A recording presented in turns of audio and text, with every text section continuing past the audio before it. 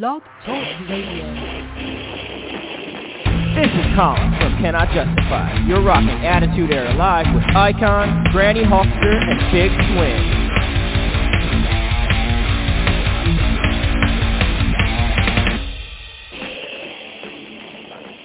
Ladies and gentlemen, children of all ages and fans of Attitude Era Monday Live Monday, we are here. It's 89.1 KensFM, and we are live as always. And I do have all my friends here with me. I do believe I have Granny here on the line. Granny, are you there? Absolutely, ready for another awesome show on Ken's 89.1 FM tonight. And I bet the Modern Nightmare is here as well. Yep, I am here live again for another great show on 89.1 KensFM, Attitude Era Monday Live Monday. Well, I'll tell you what, it's good to have you guys. And we got a big show ahead, as always. This will be our final show of the month of June. As everybody knows, we're not going to have a show next Monday because it is the 4th of July weekend, so I don't think I'll be back. And I've been working on trying to unpack and put my house away after we had a moving this last week. We're not going to get too far into the weeds on that. Let's just say it was a very interesting experience. Disaster. If you ever saw it was a disaster. If you ever saw the movie Richard Pryor was starred in called Moving, that's pretty much what happened to me. But we won't get into that because this is not a downer show. This is an upper show, and we definitely want to have our fans be happy as we get into this. We have three guests tonight. We have Sean Wright. He is a heavy metal horror film director. We have Melanie Good. Matthias, do you know who Melanie Good is? The name sounds familiar, but I can't get it off the top of my head. Melanie Good was in the movie Private Parts. She was in the bathtub with Howard Stern at the beginning of the movie. Oh, yes, okay. And we also have Donna Lyons. Granny, do you know Donna Lyons? The name sounds familiar. Well, it should, because she is one of the queens of iHeartRadio. And she's got a very, very busy audience that's going to be coming and talking, or actually not coming to talk to us, but coming to listen to us tonight as she is on with us. But we'll catch everybody up with what my friends have been doing. Well, first off, Granny, what have you been up to?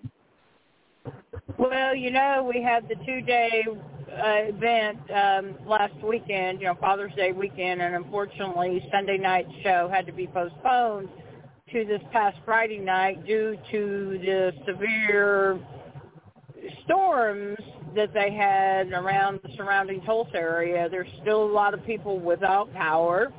I mean, almost a week later, and, most have got their power back on. Luckily, Friday we were able to have the event on June 23rd. And my son was very excited. He didn't get to go with us. However, they were raffling off the first WFC Prime Championship title belt. And, of course, this belt had been ring war, everything. Well, Anthony won the raffle, and he was so excited. Now, I have another surprise for him that he does not know about. A guy by the name of Clay Tuttle. He's a local artist in the Tulsa area.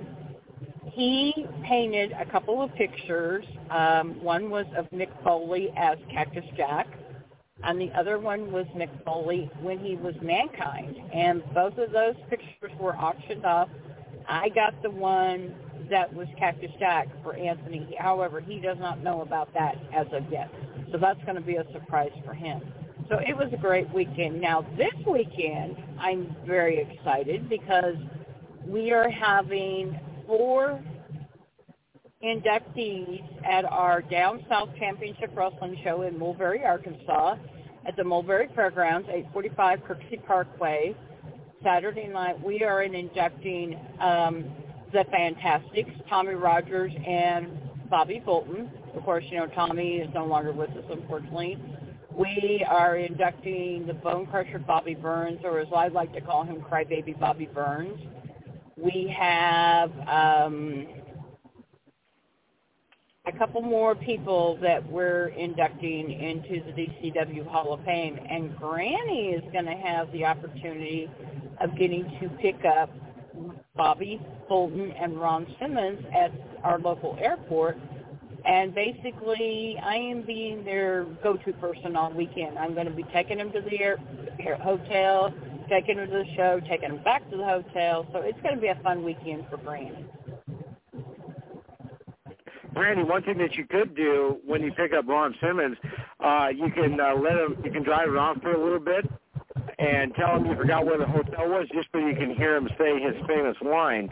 But we can't say. Unfortunately, but, that would be I know, but unfortunately, the hotel is very close to the airport, so that's not going to happen. Now, my son does a very good impersonation of Ron Simmons. He sounds just like Ron Simmons when he does his favorite line, as we all know what it is. So. Right. Now, Matthias Nightmare, what's been up with you, buddy? Oh. Well, working day by day, and finally got to go to the pediatric doctor, and how was that? Not so good. My knee is really, really weak. I can't lift solo with it. I couldn't lift 30 pounds at the gym with my left knee. I couldn't even lift 20 pounds with it. We did some stretching when I went to the doctor, and she basically took my knee and she told me to hold it up and push against her, and she immediately just threw it straight to the table. Said that's not okay. So it turns out I've got severe calcification on the left side of my kneecap, and I've got severe atrophy, which is the degeneration of the muscle and tissue and cells on the right side of my knee. So she demanded that I get an MRI, which will be tomorrow morning. And then I will be doing months and months and months of physical therapy. So if I've got to do them on Monday night, I may not be doing the show. We'll see what happens here with what goes on with my schedule and stuff. But then this past Friday, I got invited to go to NSE in Ada, Minnesota at a county fair where I added some more gold to my repertoire, where me and my tag team partner, Lucas Alexander, gained the NSC World Tag Team Championships when we beat Dirty Deuce Wild and his mystery tag team partner of Jake Taylor. Well, we hope that you will not be away from the show. However, if you do have to take some time off, we can make do. But the main thing is that you will try and stop in every once in a while. After you recover, come on back full time. Yeah. We'll understand. And if anything, I can if I've got to do it, and it's a really big time crunch. Like let's say I go do physical therapy and they somehow need to do a super late shift on a Monday night, and I go till 9:30. I mean, it's just you never know. Like if something were to come up, then I could probably call in when I get done. But with this extensive physical therapy and the amount of times I'm going to be going, because she said I've got to do extensive months of physical therapy, so I've never done it per se yet. I haven't had my first taste of it, but I'm kind of nervous as to what's all going to go down. But hopefully soon it'll be done and be strengthened and back to health sooner than later. But then they said I might have to have surgery too, depending on what the MRI tells us tomorrow. And if that's the case, does that mean, if you can talk about it, does that mean that your career might be you might have to take a break? If I have to do surgery, I will be definitely taking a break, possibly ending it altogether. I mean, I've loved wrestling for the past decade. I've been doing it. I've been living my dream. I've been living the dream of being a bad guy, as being a heel wrestler, and it's been an absolute dream of mine. But if the surgery, if it's severe enough, if the tissue damage and the muscle damage is unrepairable without surgery, then I may be taking 6 months to a year off because of how much physical therapy I'm going to have to do after the surgery. We'll just have to see what comes up after the MRI tomorrow morning. Well, and like I said, let's hope that, you don't have to be away from the show, because we got a great report here. I've got a positive mindset, but, there's always that little thing in the back of your mind that says you got to be very watchful and I always like to say I'm hoping for the best, but I'm also possibly expecting the worst. So I'm prepared for the worst, but hoping for the best. And that it is an inspiration, you know. Here's one thing I think, Matthias, that will kind of help things out for you. We're talking about this now here on June 26th of 2023. Here is my plan. Now, you say it could be 6 months, it could be a year. Yep. My plan is that either 6 months from now or a year from now, when you're ready to go back into the ring and get your career going back again, that we replay this segment at that time. Okay. And then we'll start the show with that. We won't tell anybody that we're starting the show with that, with this 15-minute segment. Yeah. And then we'll come into it and say something like, well, hey, that was a year ago. And then I'll say, Matthias is here. I don't see any casts. I don't see any crutches. When are you getting back in the ring? And then we'll do something like that. You know, by that time, I already have all the gold anyway. I'll be talking about the gold at that point then. Let's do it. And, you know, the thing is, I don't know if you guys knew this or not, and this is it's kind of the same, it's kind of different. Christopher Reeve, his dream, he didn't host the Oscars, but he made an appearance at the Oscars 7 or 8 or 9 months, whatever it is, after his accident. And his dream was to go to the Oscars, and they replay the footage of him in his wheelchair, and then he walks through the screen where he's in a wheelchair and he's walking again. That was his dream. Yeah. And unfortunately, of course, it never happened. However, that is going to happen for you. I like to think so. And we are going to make it happen. So, like I said, I'm prepared for anything. It's just it was unfortunate. Like, I'm not going to call the wrestler out, but due to politics in the back, this happened on purpose. From what I could tell through the video footage, from what I could tell through word of mouth, this was an intentional injury, and I am absolutely not okay with it. It actually has been kind of haunting me ever since the injury. Like, I didn't see it coming, but it happens. Accidents will happen, and once I recover, and I will be stronger than ever, ready to come back, and I'll be winning all the gold just like I have been throughout the past 10 years.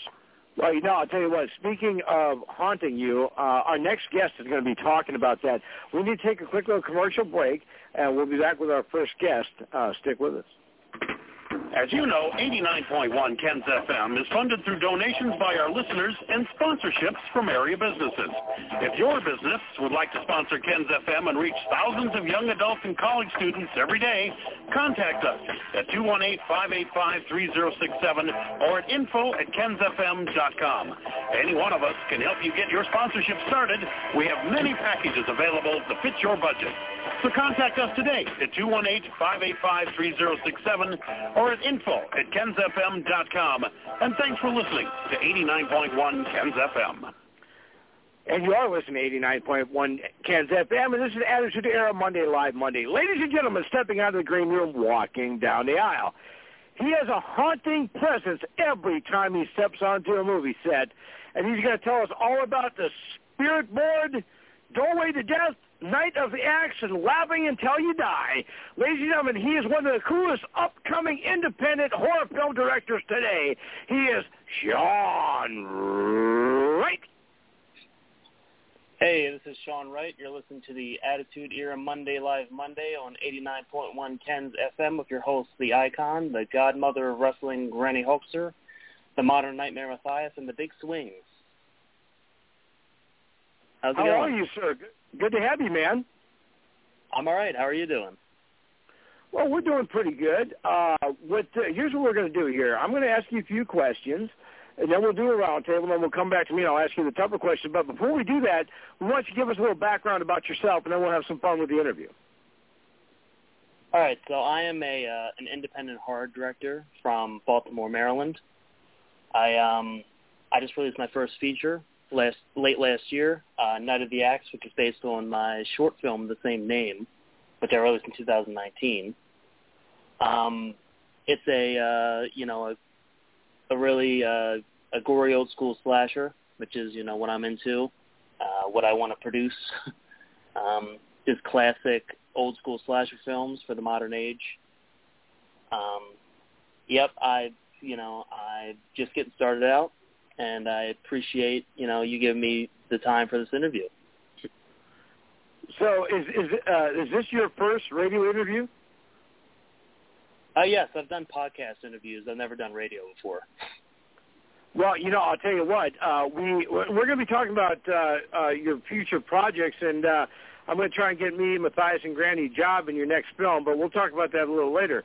However, right. the point of our show is as you start coming up with more ideas, as you start coming up with more films and whatnot, we want to be your central, how you want to say it, we want to be your central hub when it comes to promotion for you on this show. Well, I appreciate that. That would be great. So anyway, we get all our information here on imbd.com. So if any of the information is incorrect, you'll have to fire them, not our producer. You've got movies, Night of the Axe. You mentioned it was a full-length film. It started out as a short, then became a full-length film. How did that come about? Well, the short film first came about because, for a long time I wanted to make a film, for several years, and I decided that I was actually going to, sit down and do it. I got together a couple friends, got together a little bit of money, found some interested actors and actresses, and just, went for it. And then, people seemed to like it. Whoever, a couple people watched it. It was, and then I went on and I was going to do as my first feature film, I was going to do something different. I was thinking of doing like a sort of a Italian-inspired zombie film for my first feature, but I just couldn't quite come up with the budget I needed for that. So I decided that I was going to expand on Night of the Axe, which is, a sort of very by-the-numbers classic slasher. So I was going to expand on that and turn it into a feature. And in the meantime, between the first short and the feature, I did another short, which is sort of a supernatural slasher. That's called Spirit Board. And that was sort of flex my abilities, so to speak, just to sort of get some more practice in before I did a full length. So I'm very proud of, everything I've done thus far. Yeah. The cool thing is about Night of the Axe, you've actually had a couple of friends of the show in that movie. I'm sure you know who Angel Bradford is, and Sean Phillip. Of course. They've actually both been on our show in the past, and they were very complimentary of you.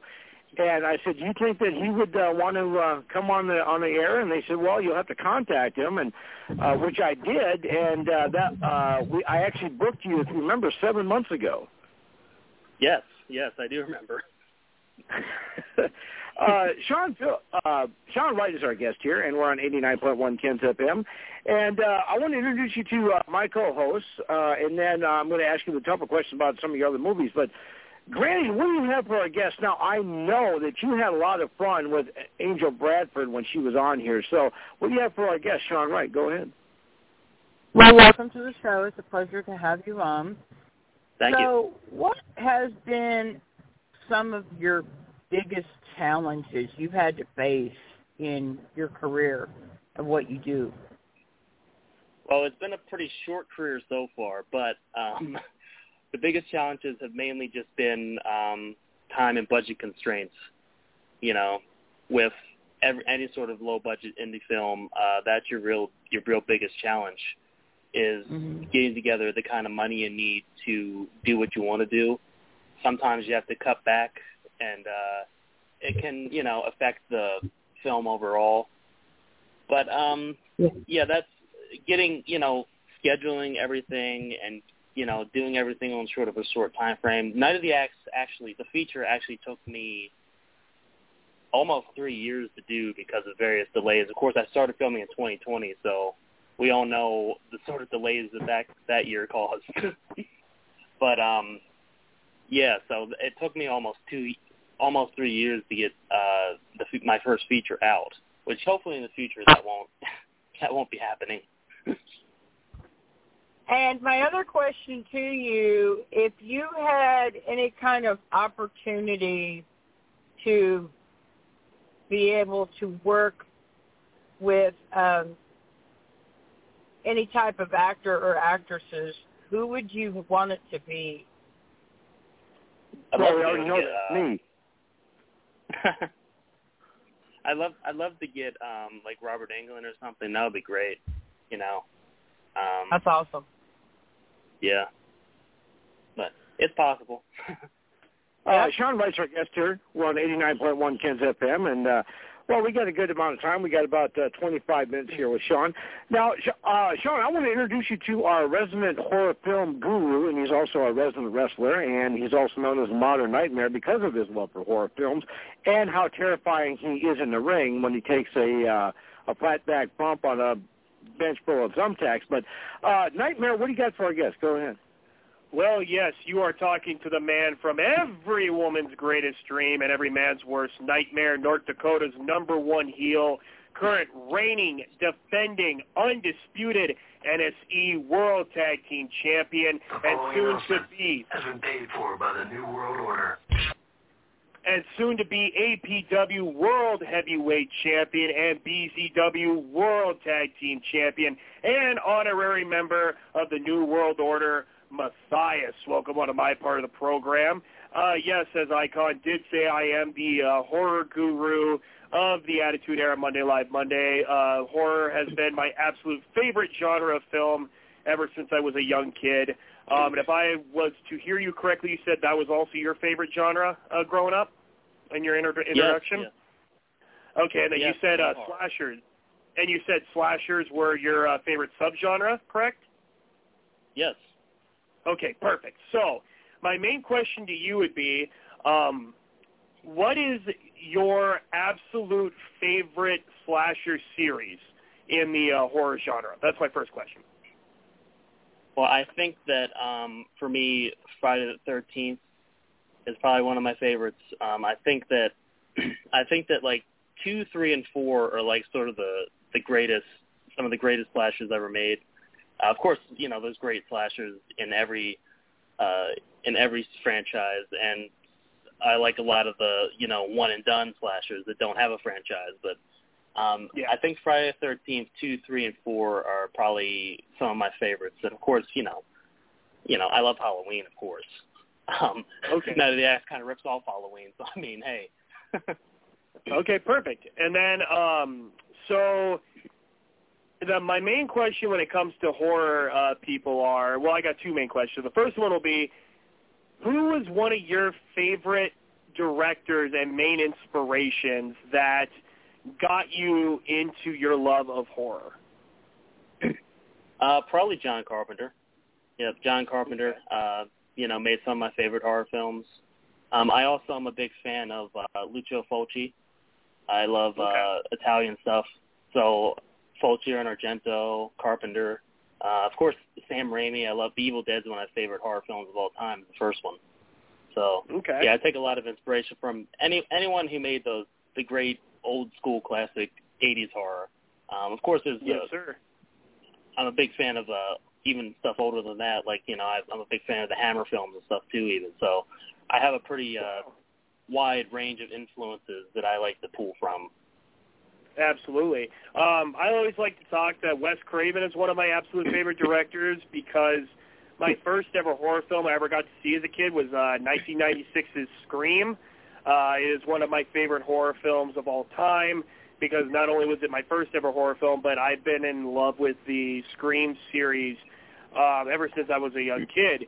And going back into the talk of series, like I just mentioned, is there any of the horror series, whether it be Halloween, Friday the 13th, Nightmare on Elm Street, Child's Play, Texas Chainsaw, any of those back in the day that you think should have died out before they continued making other movies, like Chucky going into 2019 with Child's Play with the remake, or Friday the 13th going into 2009 with their reboot, or 2010 Nightmare on Elm Street's reboot, or whatever the case may be. Is there any series that you think should have died out and quit while they were ahead instead of making other films?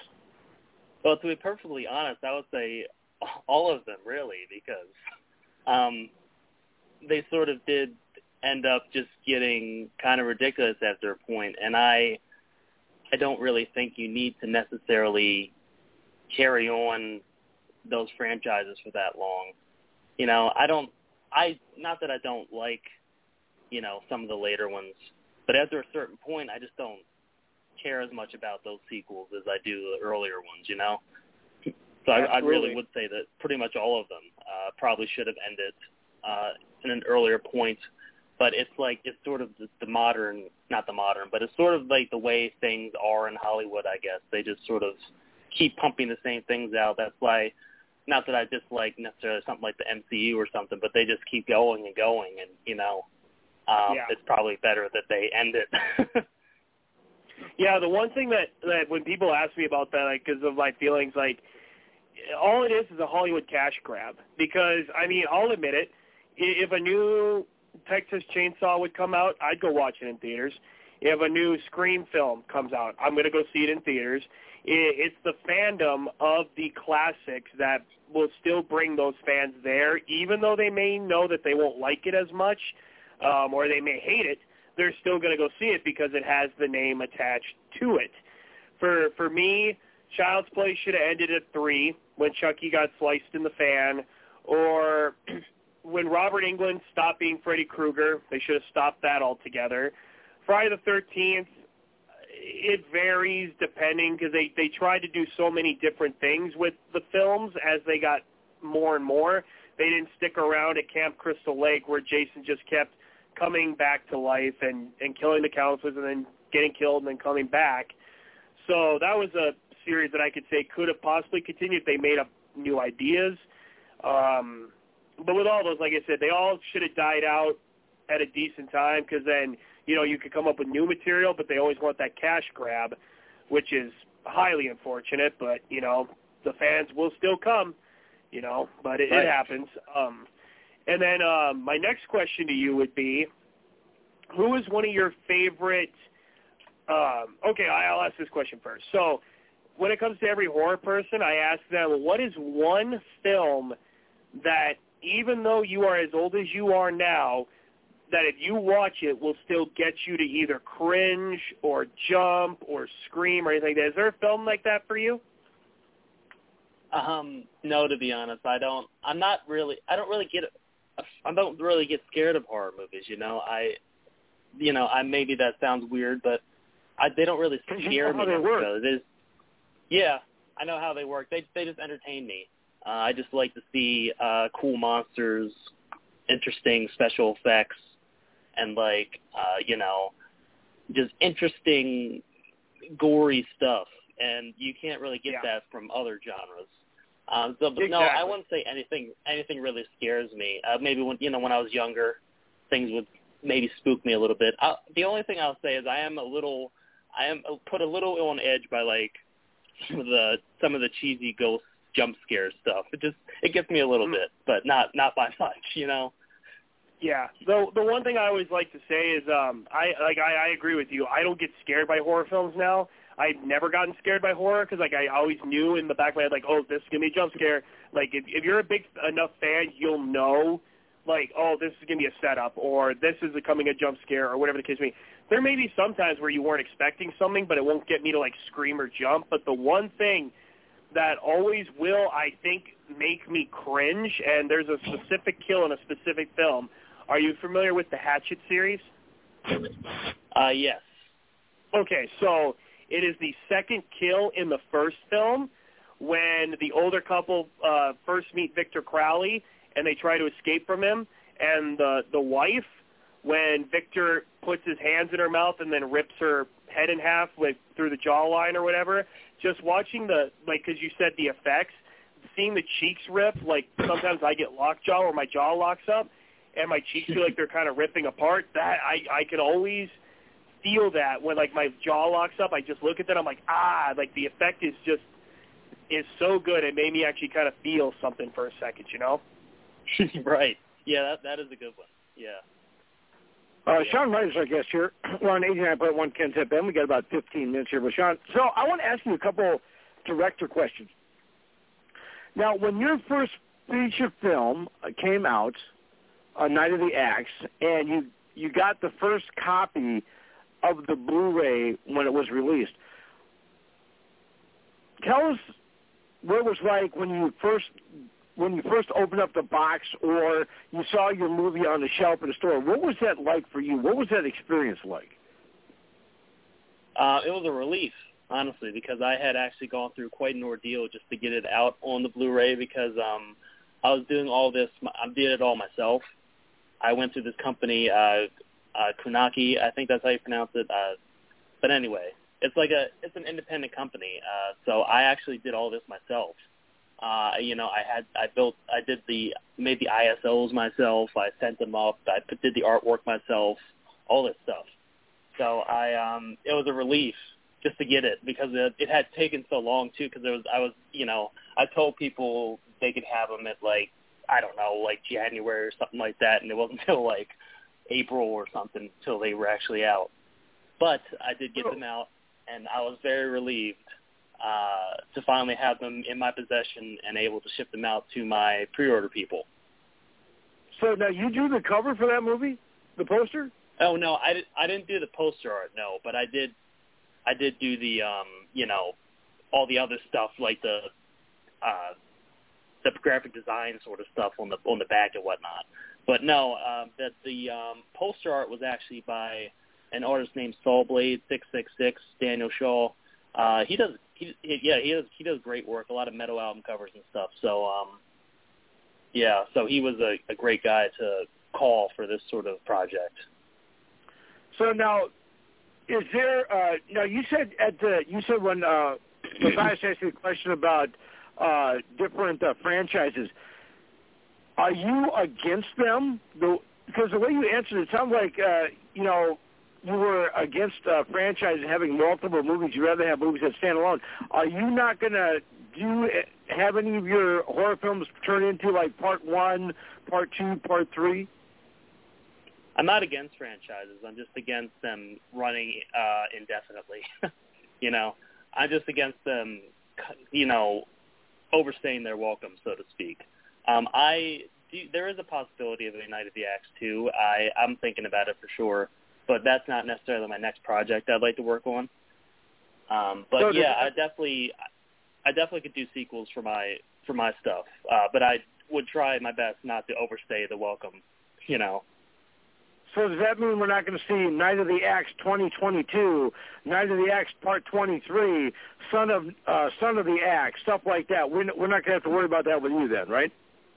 No, you might get Night of the Axe 3, but I probably wouldn't go further than that. We had a guest on 2 weeks ago, and he's got a movie that me and Matthias are going to be part of called Santa Slays, S-L-A-Y-S. And our station owner, he's also got a voice part in it. Now, not that we're bragging here, but he'd actually wrote that scene in for Matthias and myself. Now, my question to you is, because he mentioned this, it's like everybody's doing something like with Amityville this, Amityville that, Amityville whatever. Can you promise us that we will never see a film done by Sean Wright, Amityville Axeman or something? You won't. You don't have to worry about Amityvilles for me. I'm not really into doing Amityville sort of movies. I guess if they want to keep doing it, more power to them, I guess. But it's not for me. I'm not interested in doing an Amityville movie, no. That's awesome. Sean Wright's our guest here. We've got about 11 minutes. Now, if you're able to, and I'll understand if you don't want to answer this next question, do you have a few projects cooking on the back burner that you want to start working on or have ideas for that you'd have Matthias and myself want to have a part in, Granny maybe as well. It's like I tell all the directors on this that come on our show, I'll carry your bags, I'll go get your cappuccino, I'll do whatever you need. Just let me sleep on the set and give me some hot dogs, I'll come work for you, then you can pay me when it makes $1 million. What do you think? What kind of projects you got that you're working on right now? I am working on something I don't want to necessarily officially announce yet, but I'm writing something currently, and I'm very excited about it. I have several ideas. I have in the works, but there's one that I'm working on at the moment that I will probably be my next film. But I have a couple of things like I would like to do in the future.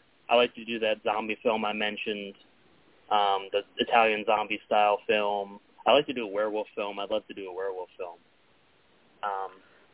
I'd love to do some monster kind of movies like Lake Creatures or something weird like that.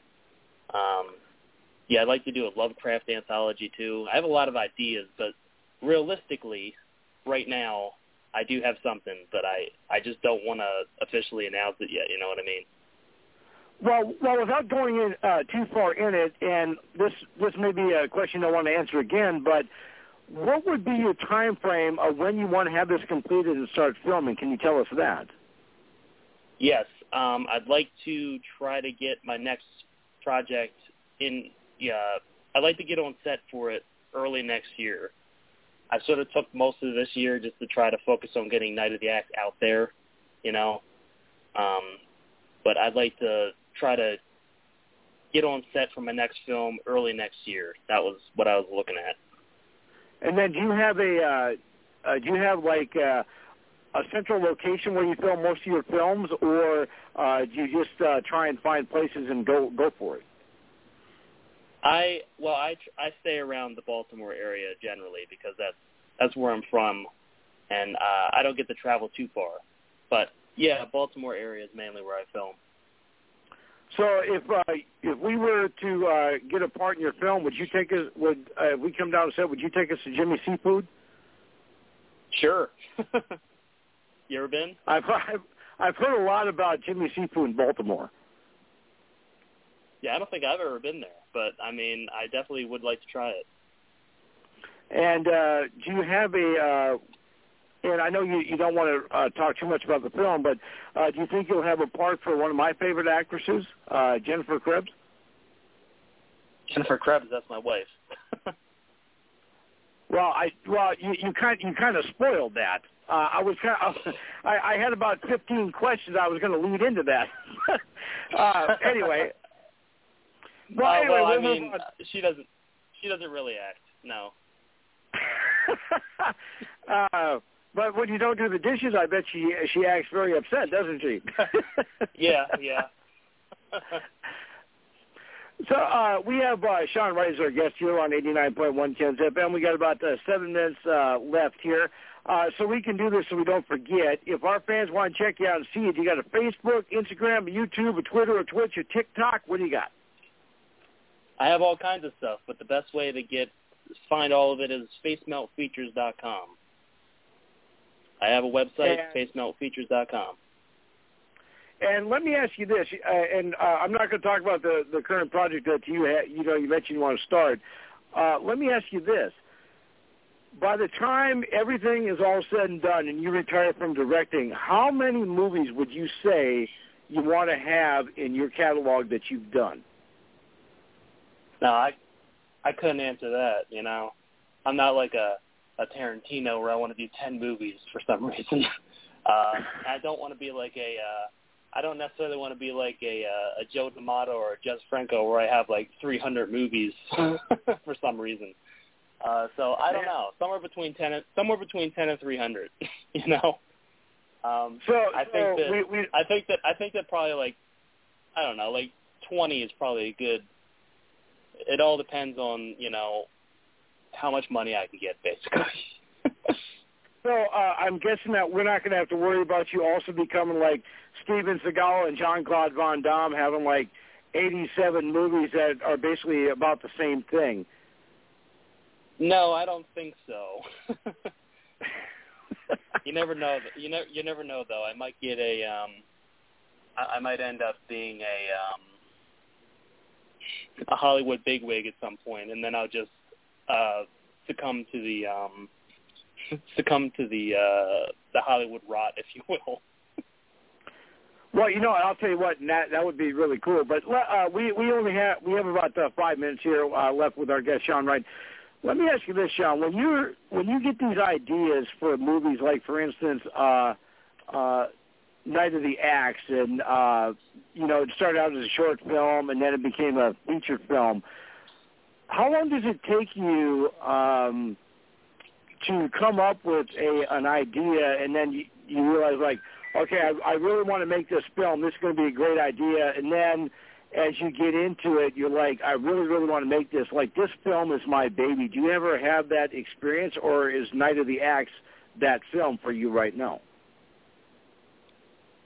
Well, yeah, that's really everything I've done. I get the idea.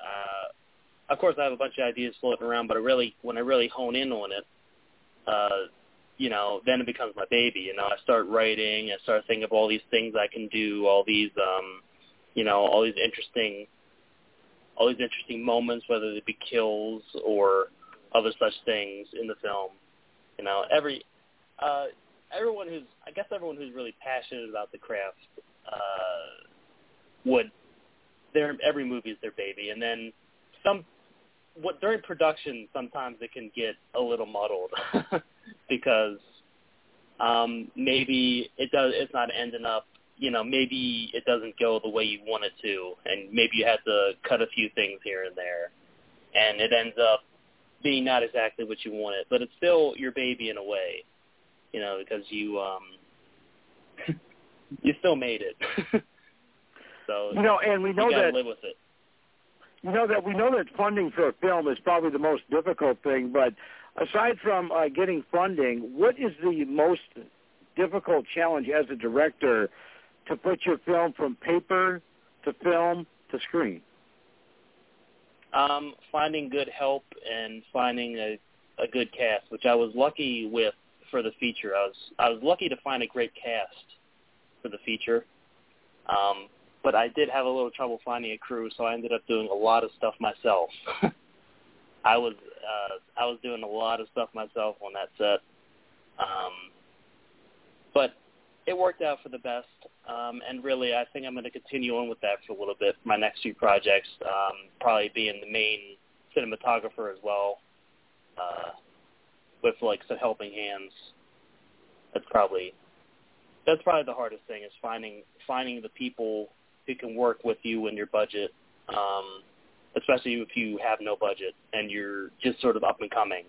It's hard to find people. So in a way, when it comes to projects, would you say that you're like me? We come from the opposite of money, which is no money? Yeah. Yeah. That's awesome. Yeah, Sean Wright is our guest here. Go ahead. Just Night of the Axe was funded pretty much entirely out of my pocket, so it was a passion project, Well, I'll tell you what. I can't speak for Matthias and Granny, but my offer still stands. On your next film, I'll come out and help you out, and if it's a big success, you can pay me. If not, throw me some hot dogs. I'll be good to go. I appreciate it. All right. Well, I'll tell you what, Sean, we want to thank you. You have been awesome. Thank you for taking time out of your schedule.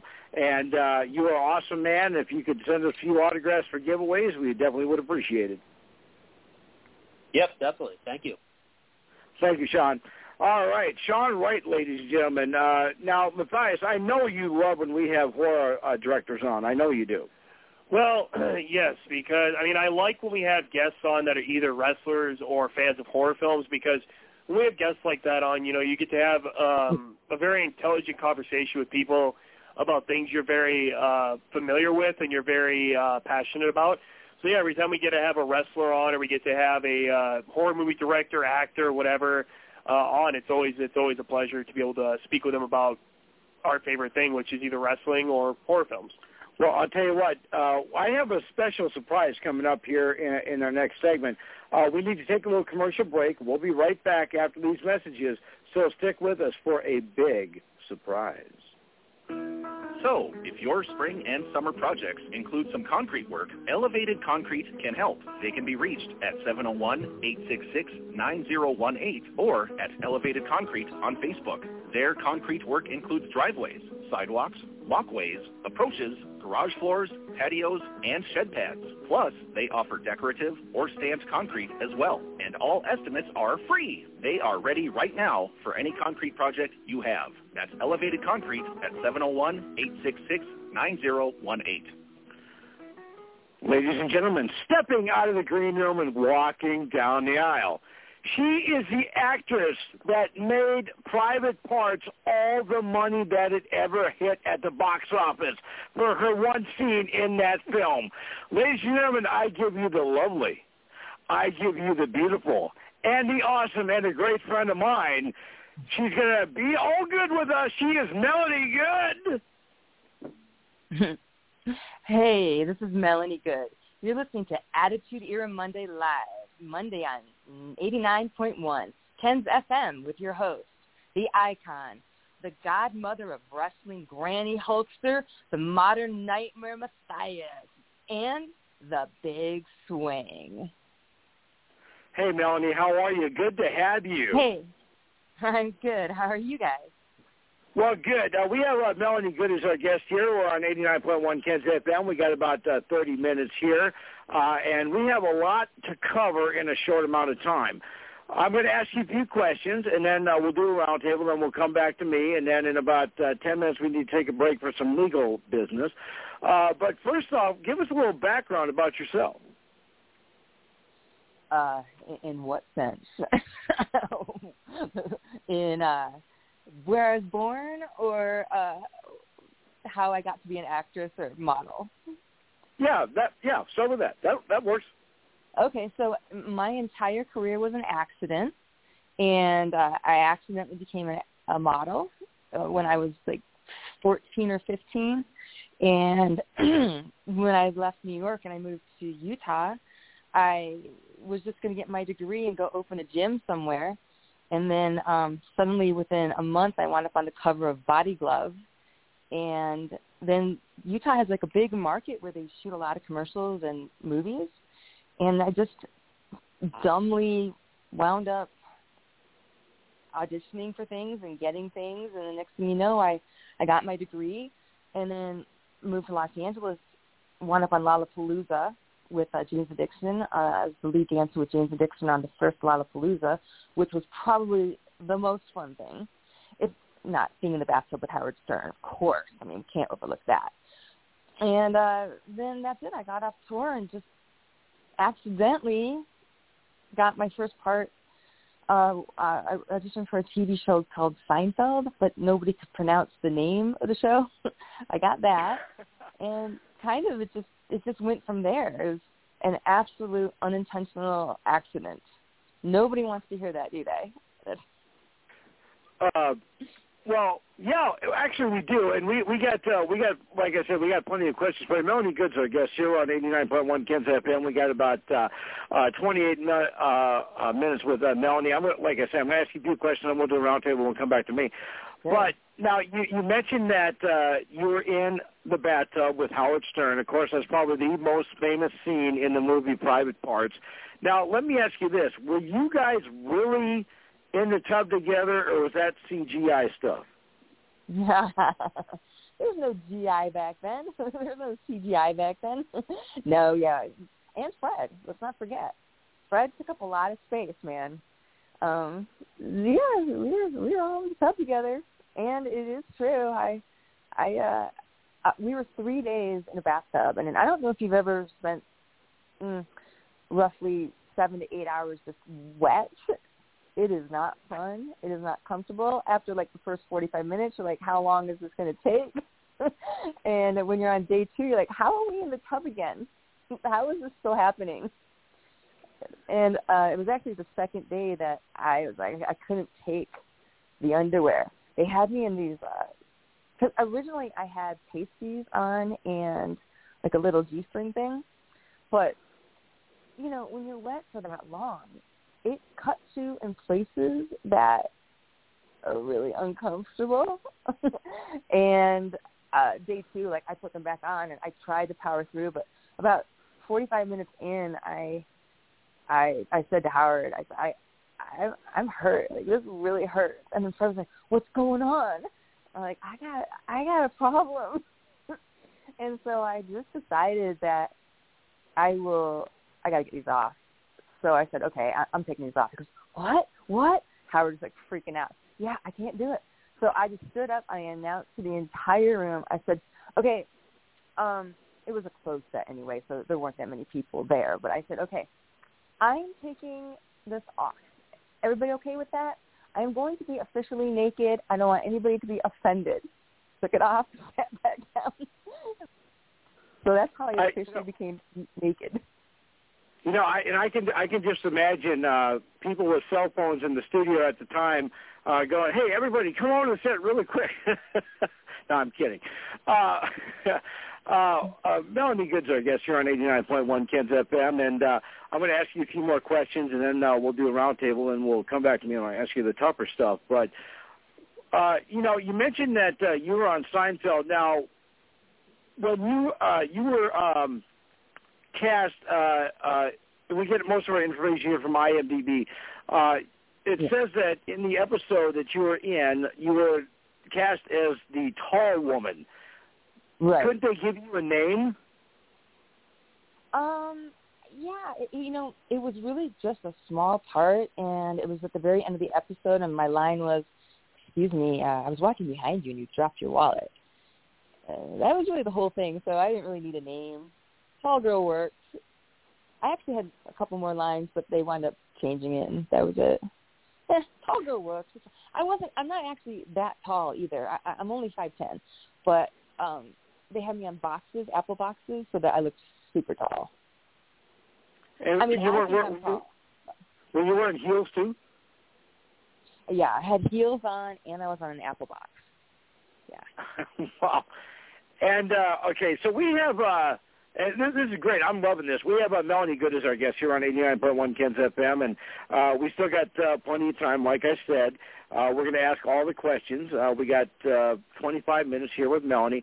Now, I'm going to introduce you to Granny Hulkster, and then I'll have to let you guys know when we got to take a little break to do a little legal ID. But you were in a movie called What a Woman with one of Granny's favorite actors, Mel Gibson.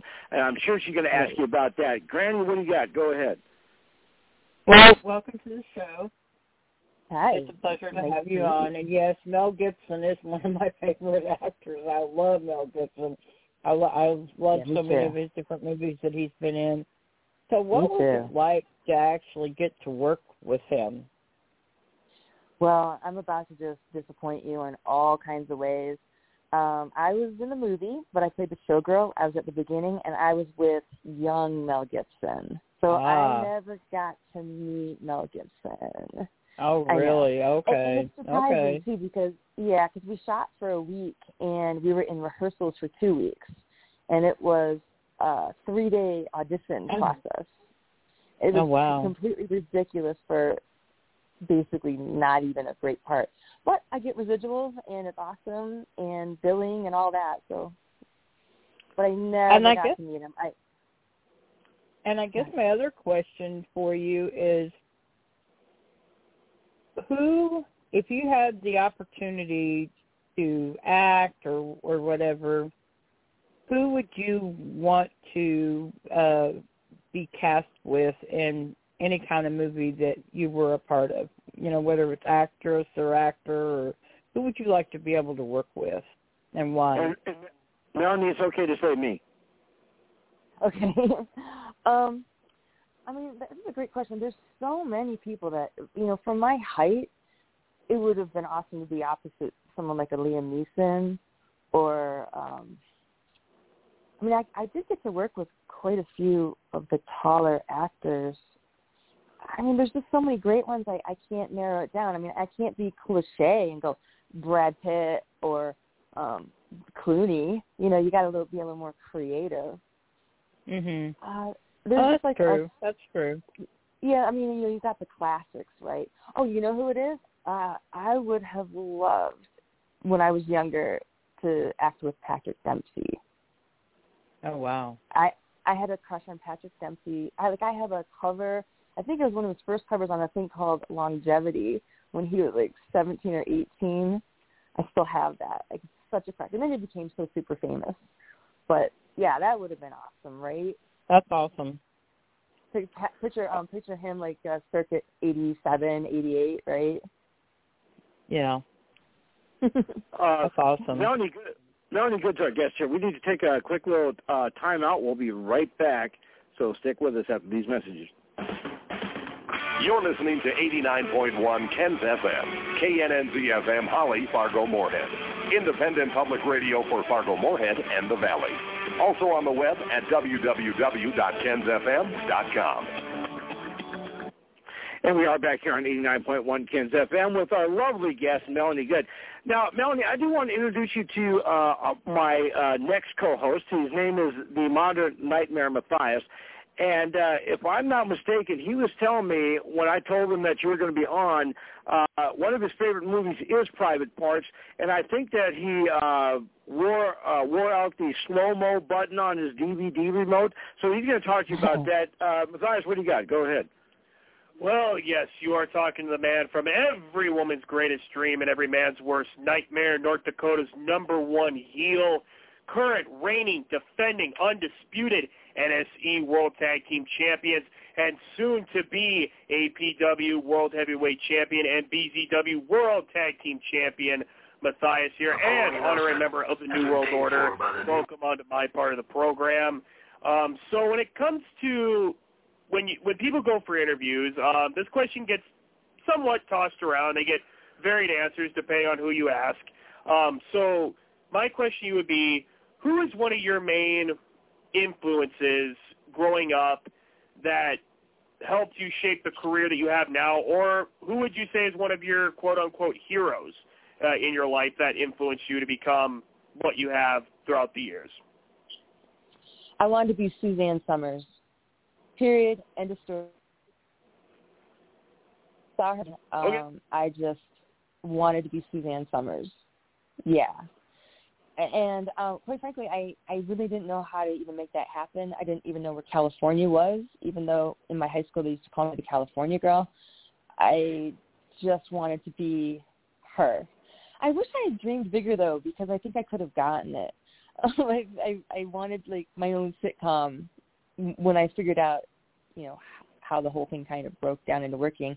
But wasn't she great? Isn't she just fun and funny? And she's still fun and funny today. I'd agree. Now, well, could you, you know, you mentioned Suzanne Summers. Could you put Farrah Fawcett in that category too? Oh my gosh! I mean, icon of all icons. I mean, everybody wanted to be Farrah Fawcett. I didn't have good enough hair. Yeah, I mean, well, you know, like. Go ahead. Go ahead. Well, I was going to say, like, you know, when you're. Yeah. Go ahead. I'll let you. I'll go. Go ahead. Oh, I mean, I was just going to say, you know, I would have loved to have done an iconic poster like Farrah Fawcett did, or Heather Thomas. Do you remember those posters back in the 80s? I mean, still have it. Those two posters. Isn't that if it didn't get stolen from me, I still have it. Well, I have a photographer buddy, Michael Lohr, and we've done a bunch of shots that I'm always like, okay, this could be iconic for like nowadays. And one of these days we're going to actually figure out a way to market them. I mean, I do have a new website, melaniegood.com, up, and if you see any of those pictures, if you get deep into it, there's a few of them I'd like to make that I feel are like modern day classic like that, but more on the sexy side because, you know, the world's changed. We can't just do the big smile. But, yeah, so tell me the Farrah Fawcett fantasies. Well, I'll tell you what. Actually, I wanted to be like Farrah Fawcett's brother. I wanted to be hot. I wanted to be hot water. That would be a hot water faucet. Anyway. Yeah. Got it. Great. I knew that. I knew that that joke would die like a would die quickly. But anyway, Melanie Good's our guest here on 89.1 KensFM. We got about 15 minutes now. I want to ask you about some of the other roles that you've been in, and then we could come back and talk a little bit more about your role with Howard Stern's movie. But you've done a lot of stuff on the small screen. You've been in Suddenly Susan. You've been in Burke's Law. You've been in The Nanny. We talked about Seinfeld. You've been in Coach. Do you prefer doing the small screen compared to the bigger screen, or do you prefer doing the big screen over the small screen, or doesn't it matter? I mean, it doesn't matter. I mean, they're all great. I actually like sitcoms a lot. Just the format. I just like the timing of them. I like how you can build the character. Or, I mean, for me, I always had like just the walk-on stuff. I did 13 pilots and then got picked up, so I never had the chance to be on one for a long period of time. But the movies are great, too, if you can find your niche in them. You know, if you have a part that's a memorable part. If it's not memorable, it's just another day on the set. You know what I mean?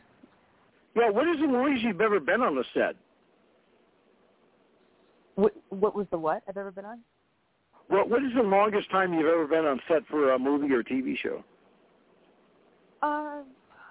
Probably just 2 weeks. You know, I'm Psycho Cop 2 weeks. Die Watching. That was my entire part was shot in 2 days. I was on private parts for 3 weeks. So I guess there's that. I guess that would be my longest then was private parts. Oh, They Want Dick Dixter. I was on that for a week. Yeah, I pretty much just do like the week to 2 week things. I'd love to do more, but don't we all? Now, do you have any current projects that you're working on that you can talk about, or are they pretty much hush-hush right now? I am not working on anything at this moment, mainly because I'm taking care of my folks in Utah. So my only big thing that I've been working on right before I wound up, taking care of my folks, was my MelanieGood.com, which I just redid. So I have one thing I'm signed to, but I'm not allowed to say anything about that. I think they have foreshadowed it on my IMDb, but I have to be on the hush-hush down low on that. But I know that there's something that comes along. I'll be excited to talk about. Okay, yeah, I was going to ask you about that, but I wasn't able to read between the lines there, so I'm not going to. I won't ask about that. But I'd ask you about the small screen and the big screen. When you're on the big screen, like you said, you were at the set of Howard Stern for 3 weeks. What is Howard like, personally? Well, see, that's just the unusual thing. I never listened to the Stern show before I got the part, and I never met anybody. So unlike everybody else that auditioned for the show, which I understand there was multiple callbacks, Howard and his people had the final say. I got cast off my tape. So they brought me in for an audition, and that was it. Never heard anything. I just assumed I didn't get it. Just another audition, no big deal. And then out of nowhere, I got it.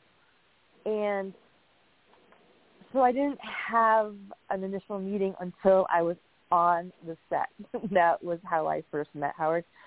So Betty Thomas, who's the director, really went out of her way to make sure that we got comfortable around each other because he's very shy. He's remarkably shy. When you're just one-on-one. Yeah. And I had the uniqueness of having to be the person to push him around. So I had to get comfortable. I couldn't be intimidated. So Betty just really made sure that we hung out. She pushed him to go up and talk to me because she's like, you can't just start the scene. You got to go say hi to her. It was really, really cute. And he, like, the first thing he said to me was like, hi, I've never met you. And Betty says, I have to say hi.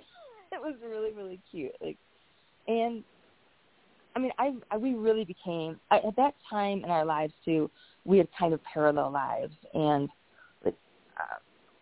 we just really got along on a normal, down to earth, just regular person level. Like, we talked a lot about working out and animals, and I dreamt of having an animal rescue of my own someday, which I did have for 10 years, and he was just really not what he is on the radio. Thank God I didn't have this pretext of the radio person, because that's not the person who I met. So I never would have guessed that. I thought he'd be like this. I mean, I know he's a nice guy, but I figured he'd be like this. He'd be like a larger than life on the set, because he's Howard Stern. Yeah, I did listen to the show a little bit once I got cast, and that terrified me to the point where I'm like, oh, I can't. I don't need to hear any more of that. That's awful. I'm scared, because it really worried me. Like, is my body good enough? Am I pretty enough? And then I had to just put all that aside and just be like, you just have to be you and just do it. He is larger than life in that he can really talk. It's hard to talk, to just keep talking and be interesting and just come up with things to say. So that does make you larger than life. And all that, any pretext of a negativity or maybe like people say how he treats women, none of that was in my direction. I didn't see that. He never said anything negative about anybody around me. He was just conscious and conscientious of other people, so shockingly and surprisingly. And the fact that he had to be in his underwear sitting behind me in the bathtub and then get out of the bathtub with his panties looking like he had a poop in them, he was mortified. And he flat out told me like a million times, like, I can't believe I'm so mortified. I mean, he was in an embarrassing situation with me. Kind of fun, right? Right, and Melanie Good's our guest here on 89.1 KensFM, and we got about 8 minutes here left with Melanie. Now, for those of you who listen to our show on a regular basis, if you go to our Facebook page, Attitude Era, Monday Live Monday, like that. Go to KensFM 89.1 KensFM page, like that, on Facebook. Do a $10 a month donation to Power this Hour. We'll get you automatically qualified to win a autographed picture from past guests, current guests, or future guests. Melanie, would you be willing to send us a few for giveaways? Of course, yes. That's awesome. And anything, and I'll send you the information on Facebook Messenger, because I know probably after this interview you'll probably never answer my phone calls again, and that's a normal thing. So with all that being said, and we were talking about all the different sitcoms that you've been on, and you like sitcoms. It had to have been a blast working with Fran Drescher. It had to have been awesome. Oh my God, that was probably my favorite sitcom to work on. The whole cast was great on that. She was a blast. Everybody was so fun on that, and very down to earth too. I loved that show. Did you see that episode? I do the splits in it. Yes. As a matter of fact, the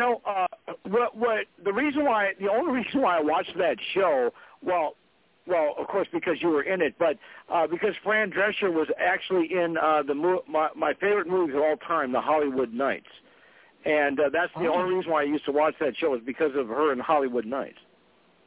No kidding! Wow. Okay. And she was also in another favorite. Yeah, she was also another favorite movie of mine called American Hot Wax, about Alan Freed. Oh, wow. Oh, I didn't know that was about Alan Freed. Okay. I'll have to watch that again. Yeah, that was actually her and Jay Leno, where Jay Leno got his first, movie role, actually, was in that movie. No kidding. Wow. Right. I didn't know that. Huh.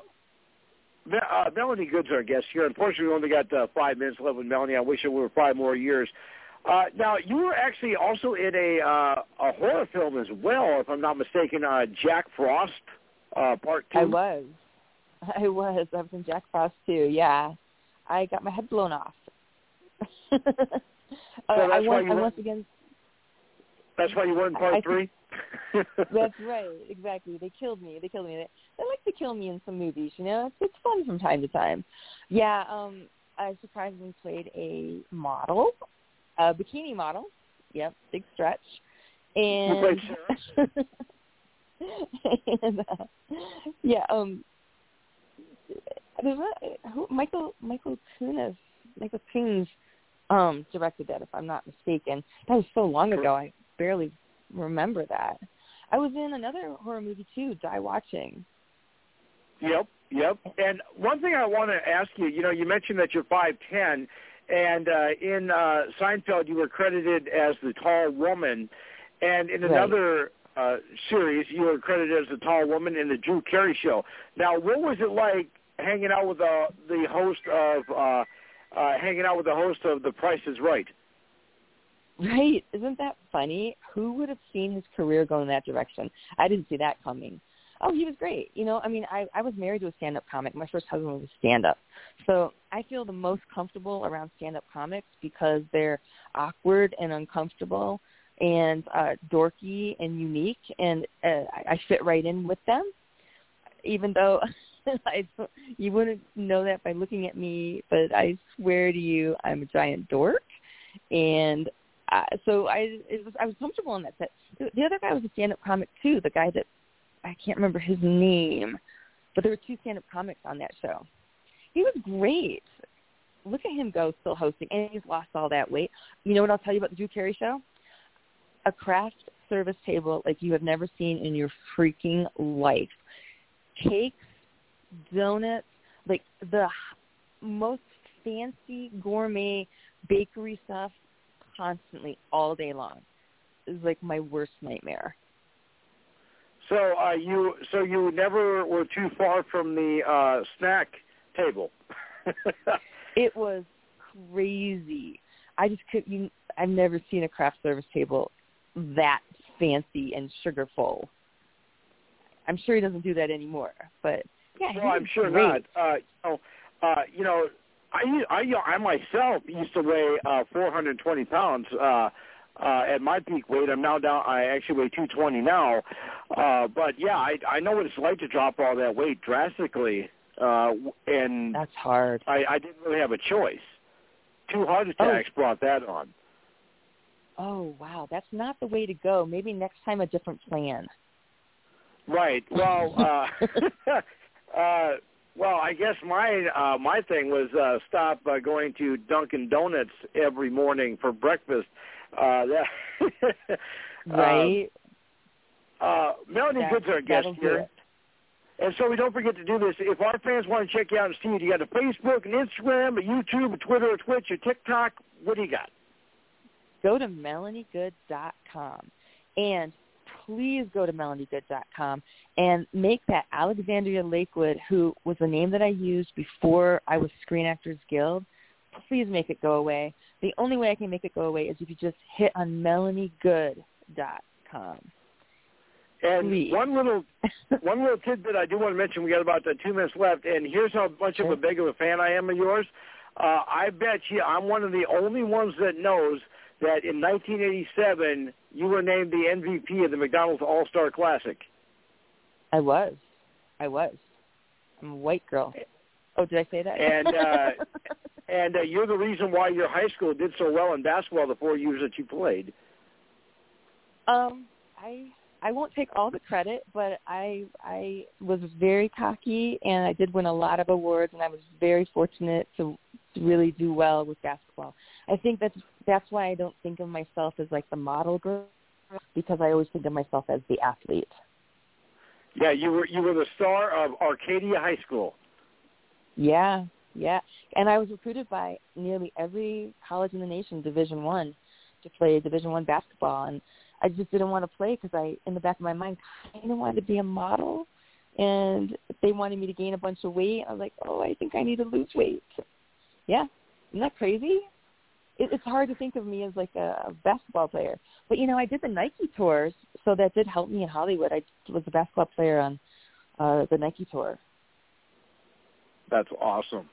Well, I'll tell you what, Melanie, you are so awesome, and I'll understand if you never want to appear on the show again. But and I'll understand if when I dial your number that you gave me and it says this number has been temporarily disconnected, I'll fully understand why. You're blocked, forever blocked. No. I'll tell you what, Melanie, thank you very much. You are awesome. I do appreciate everything that you do, and we would definitely love to have you on again.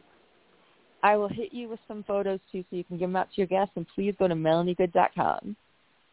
Thank you, Melanie. We love you. Have a good night. Thanks for having me. Thanks for having me so much. I'll talk to y'all later. All right. Melanie Good, ladies and gentlemen. Yep. Now, Matthias, you got to admit, that was a shocker, wasn't it? Oh, yeah. As always, like I said, you never know who you're going to talk to on this radio show. That's for sure. And it does prove that I have beautiful, exciting friends, and our next guest is going to be no exception to that rule. But we need to take a quick little commercial break. We will be right back after these messages with our next guest, and I cannot wait.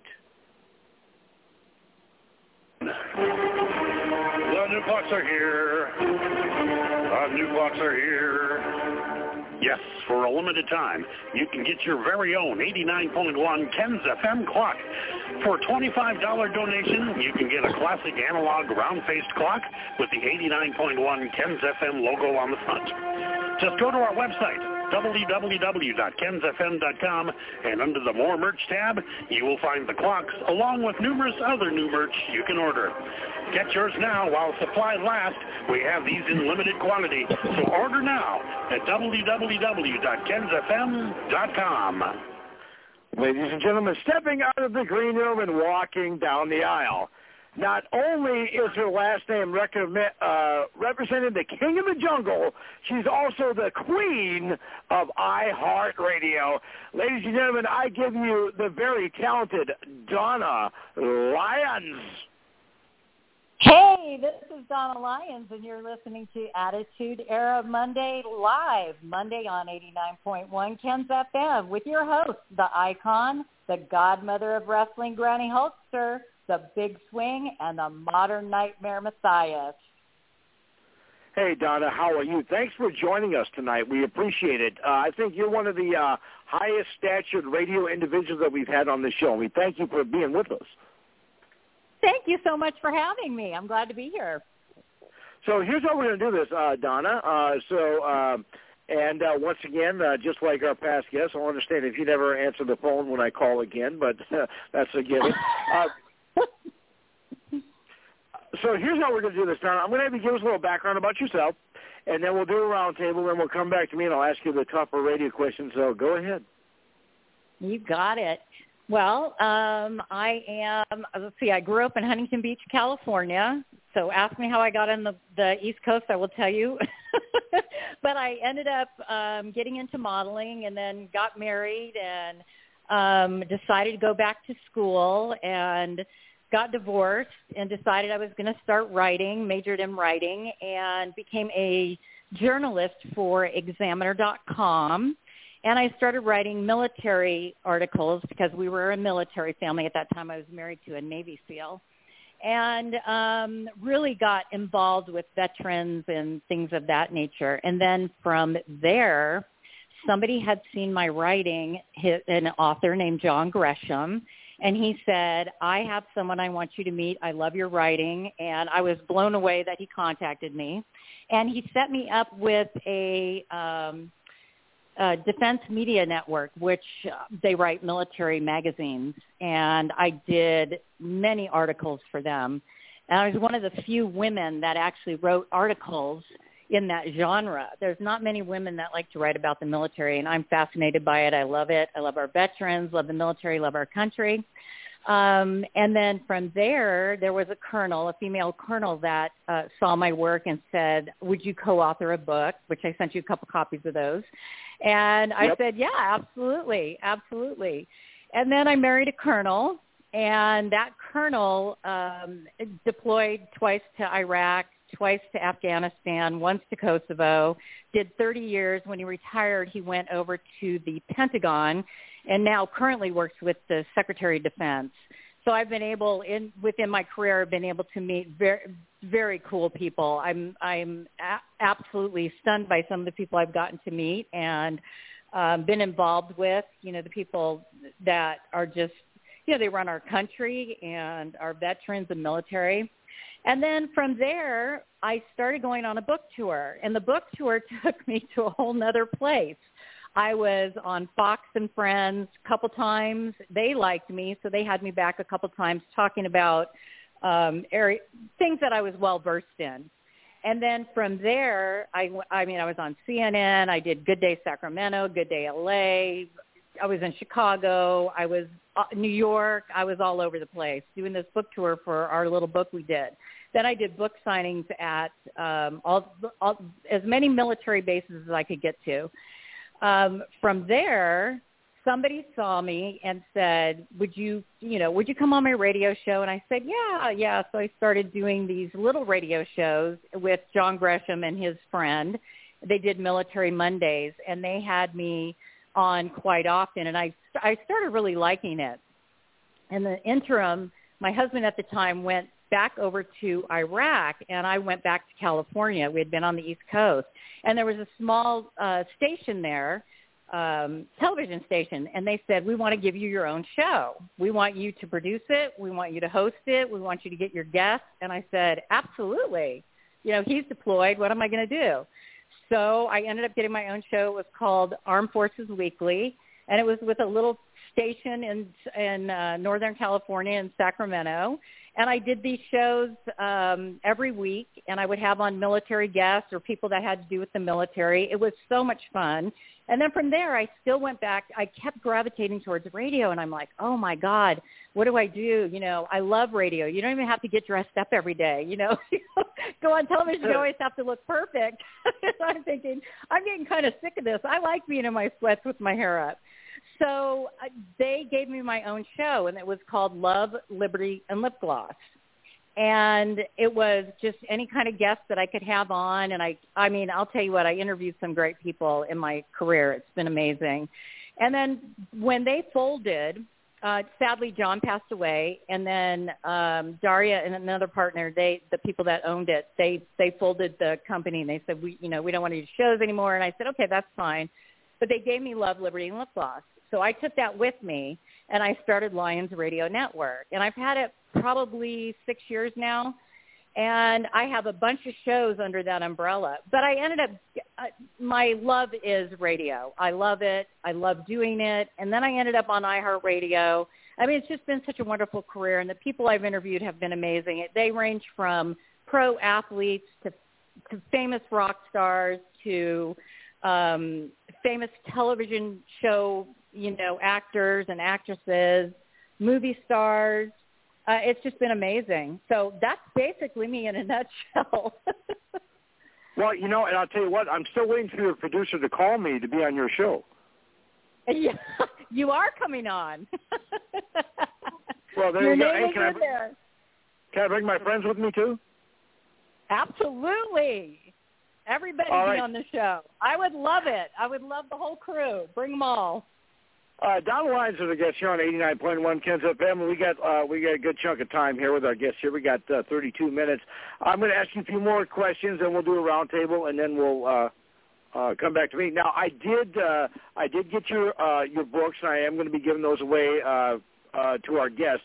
But before I give one away, I was wondering, because my father served during Vietnam, and he also served during the First Gulf War. And, some say that most men never get to meet their heroes. I was raised by mine, and my father is my hero. And both him and my uncles both served their country. My Uncle Clayton, my Uncle Dwayne both served in the Korean conflict. And I learned a long time ago from my father that you take Memorial Day, it's not an extra day at the lake. It's a time to support the fallen troops that have risked their lives to save our country. Freedom is not free. And they say that we are the home of the free because of the brave, and I live by that creed every single day of my life. And with all the stuff that you do for military and the military families is just awesome. And I'm glad that we're here to talk to you about that tonight, and we do appreciate this.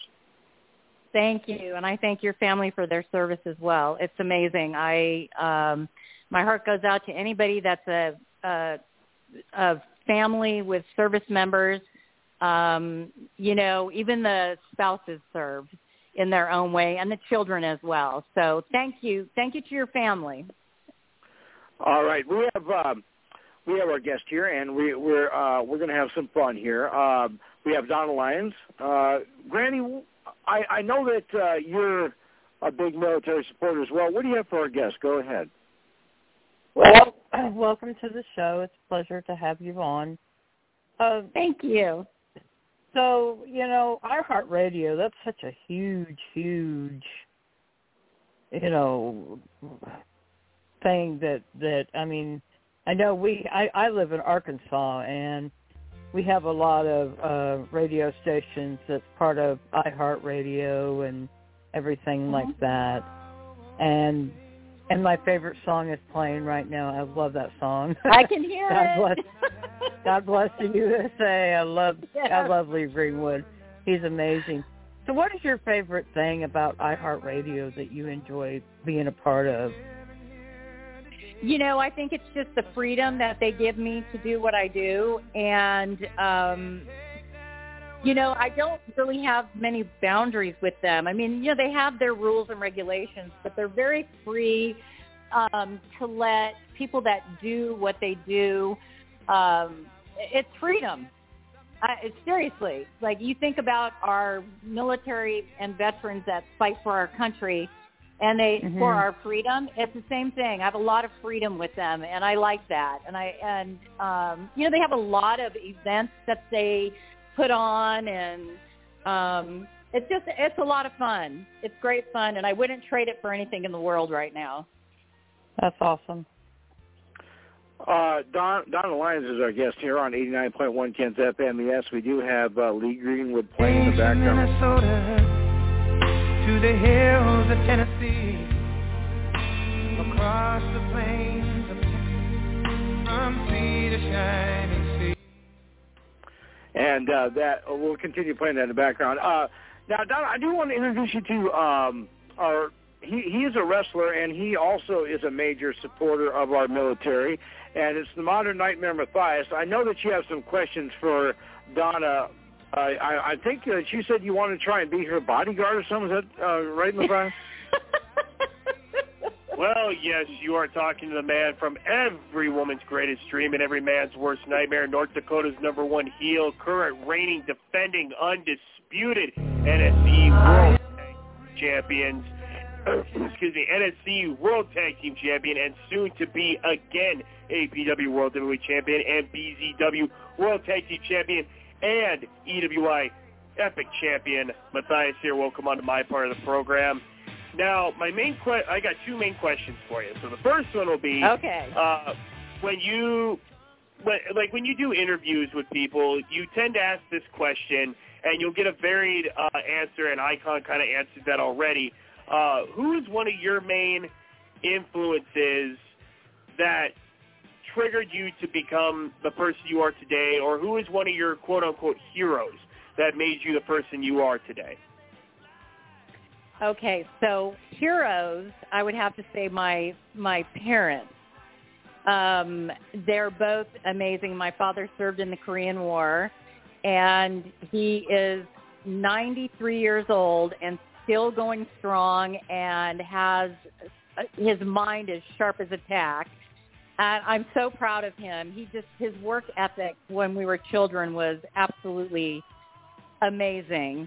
And we grew up not needing anything. He worked so hard, became CEO of the world's largest roofing tile company at that time. They were based in Australia. And then my mom went back to school when we were in high school and became an attorney. And I think the thing about my mom that I love so much is that when she became an attorney, she decided that she was going into real estate law, and then she worked for the government, and she did all this other stuff.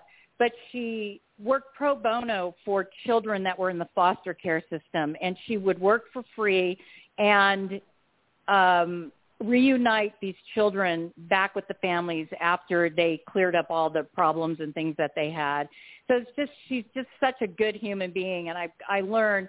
And my parents were separated completely on the political views, so I got both sides. My father is hardcore conservative. My mom is hardcore Democrat. So I got to see both sides of it. So I have to say them. As far as somebody that I looked up to, that I kind of wanted to be like, and I became very good friends with her, I'm very good friends now with her, is Loretta Swit, who played Hot Lips Houlihan on MASH, the show MASH. Yeah. Yep. Yeah. I remember that. Can you hook us up with her as a guest? I sure can. Yeah. I 100% can. She's amazing. Because I know the owner of the station. I know the owner of the station is a big MASH fan. Who is? The owner of our station is a big fan of MASH. Yeah, the problem though with her is you might have to pre-record her because she's very stuck on her times. She will not stay up till 11 o'clock. I guarantee she's in bed. I'll do anything if you can hook us up with her. If she wants to do a recording at 3 a.m, whatever to fit her schedule, I will get that done. If you can hook us up with her, I will definitely. I 100% can. Yeah, I will send the information to you guys so that you have it, and then you can contact the PR person. She's a lovely human being. She not only does she represent, what she did in her career was represent women in the military, and that was huge back then. And still today, she will come out here to Washington, D.C. and take some of those veterans, I believe MASH was about the Korean War. And so she brings people over and meets them here, and they go to the different memorials that are around here. I mean, she's a lovely human being. She's a huge animal lover. She came out with a book called Sweetheart, and it, instead of Sweetheart, it's Swit, because Loretta Swit, Sweetheart. And she drew all these pictures in there. She's an incredible artist. And then she sells these books and gives every penny to help animals. She's a lovely human being. I think you guys would love having her on, and she's hilarious too. I'll tell you what. I'm already forever in your debt. But if you can get that hooked up, you have my information, and I promise, if you get that hooked up, I'll stop calling you at 2 a.m. I promise. I promise I will give you guys the info to connect with her. I appreciate that. Matthias, I think you had another question, didn't you? Yes, and then my second my second and final question will be easy for you to say. Yeah, I know, right? So let's go back in time, and let's say right now you would be at your prime, both writing-wise and radio-wise. If you were to choose between writing full-time and doing radio full-time, whether it be audio or visual, which one would you rather have done full-time? If you had to choose between one of the two, and why? I couldn't choose one or the other because I still continue to do both. You know what? I'll tell you what. Probably radio. And I will tell you that it's just because I feel like I bring so much to the world. I'm worldwide now. My station has gone worldwide. I have listeners all around the world, and it's just been amazing to see these people coming around.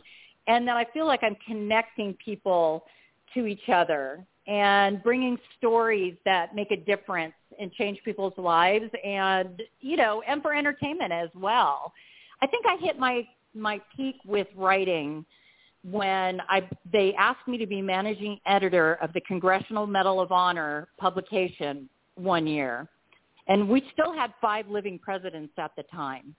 And Bush Sr. was still alive. I got all 5 living presidents to write letters and send me photos to be placed within that publication. I don't think I can top that ever.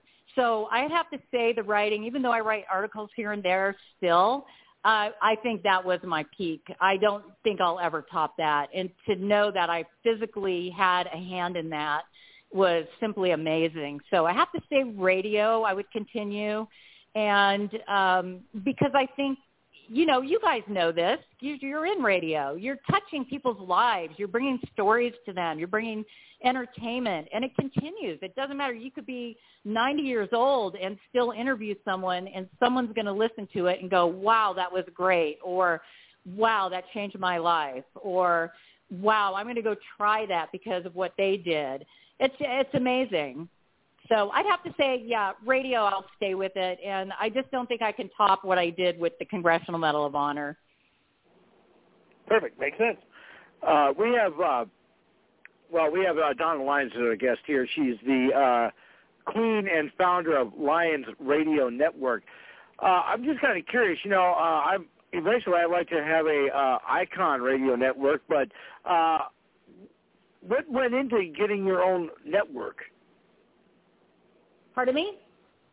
What went into getting your own network, the Lions Radio Network? What went into it? Yeah. Well, first it's, creating a business and then just going from there. It's really it's a business. It's just like starting, somebody that starts a business on Etsy, or somebody that starts a business here or there, and it's starting from the ground up. I mean, even though I still had listeners from Love, Liberty, and Lip Gloss that followed me over to my network, I still had to build it, and it was step by step. And then bringing in, and then you bring in your advertisers, which you guys do that as well. So it's the same thing that you're doing now, but it's doing it yourself with no help. And it's a process. It's a business. It's a business stepping stone, and it's just a process. And you're hoping you're going to be successful with it. And I think I've learned along the way. I learned the hard way too. I had guests on that, and I learned too that there's certain guests you just don't want to have on. As much as somebody else wants you to interview them, it can cause you to lose a lot of listeners. It's like, when I got your guys' information about coming on your show, it says PG, keep it, nice. And there are people that you'll have them on and they're cussing or they're doing this or that, and you're thinking, oh my God, I'm going to get kicked off. And then there's the topics, the topics that some people don't want to talk about, don't want to hear, and you're thinking, if I have that guest on, and people will come and say, can I be on your show? Or their PR people will say, can you bring this person on your show? And I literally have to say no sometimes because I know that it's going to rattle too many people. So you have to be, it's hit or miss. You have to know your audience. You have to know whose toes you can't step on and whose toes you can step on. And it was a process for me because I would just have anybody on at the beginning. I'm like, oh, yeah, sure, come on. And then I'd get these nasty notes. I'm thinking, okay, I'm learning the hard way. But, it's a process. So that's really what it is. It's just a business. And do you have any hesitancy about when someone calls you up out of the blue and says, hey, would you be on my show? What kind of prep do you do before you say, yeah, sure, I'll come on, or no, I've heard about you, I don't think so? Oh, I look everybody up. I looked you up. I do. And then I'll listen to the shows as well to make sure it's just kind of easy flow. I have said no to people because I just know what they're about. Like you said, you get people like, you go, oh my God, no. But yeah, I absolutely, I check them out. And I've had to say no before to people. I'm very cautious in that sense. I don't want to be on a show that doesn't represent what I stand for or what I do and who I am. I think that's really important. And I think you guys, I listen to your show and I'm going, you guys are a lot of fun. You just have people on, you're fun. It's a great show. Great, great show. Let's see. I think I need to send you a check now for $500 for that, I think. I'm waiting. Do you take IOUs? No, really, it is a good show, and I thought this is going to be fun, so I'm glad. Thank you for having me on. Well, hey, don't leave yet. We still got about 15 minutes here, Donna. We don't want you to leave quite yet. I'm not going anywhere. Now, one thing I do want to ask you, when I was checking out your Facebook page, and like I say, I cannot wait to be a guest on your show talking about just whatever, and you can. That's when you can really pound me into submission. But you had a good friend of our show on your show, Butch Patrick. Yes, he is so much. Do you know? Oh my God, the coolest guy ever. After the show, he messaged me and he said, I really want you to talk to these guys that are friends of mine that are really hooked up with the military. They're veterans and they have a story to tell. So we had messaged back and forth for like 2 weeks straight, talking about different things that were going on with the military and how we could help these guys. And he really connected me with some really cool people. Great guy. It was a really fun interview, and that was the first time I had talked to him. I tried to get him on a while back, and I think my schedule fell out, and then his schedule wasn't jiving, and boy, he was hard to get on, but I did it. I mean, I think it took me like a month to get him.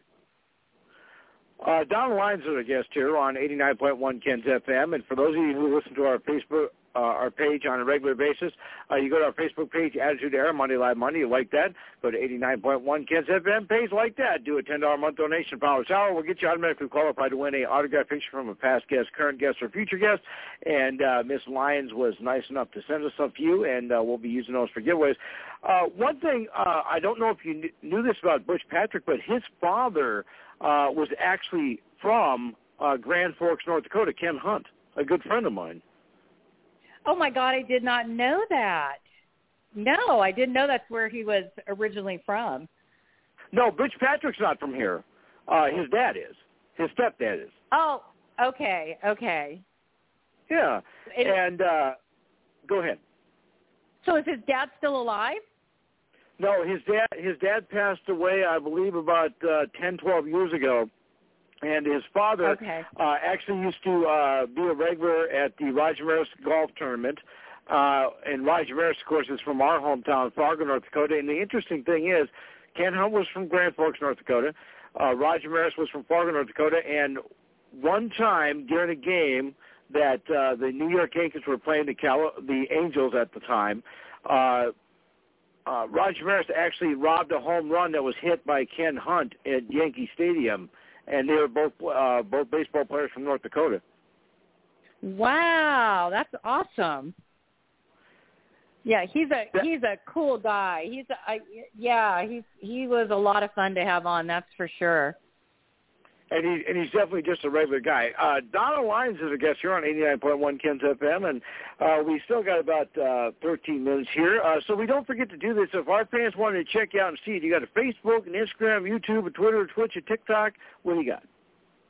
I am on LinkedIn. I'm on Twitter. I'm on Facebook, and I'm on Instagram.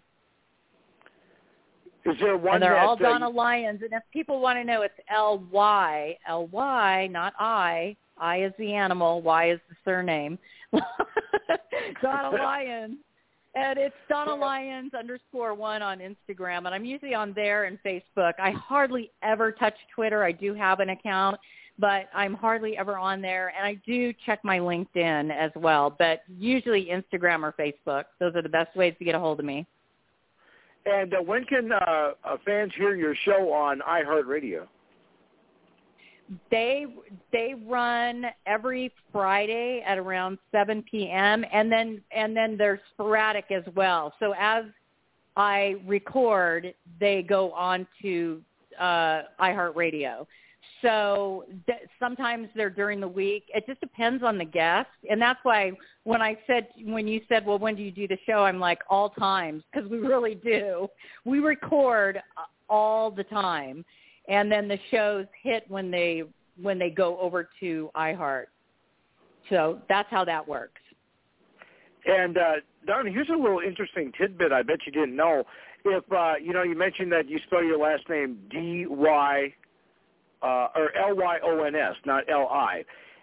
Did you know that if people were to type in Donna Lyons, L-I-O-N-S, it'll say try Donna Lyons with a Y? Were you aware of that? So you type my name in as Lyons? Well, at first I just want to see what happens. Said no, try L-Y-O-N-S.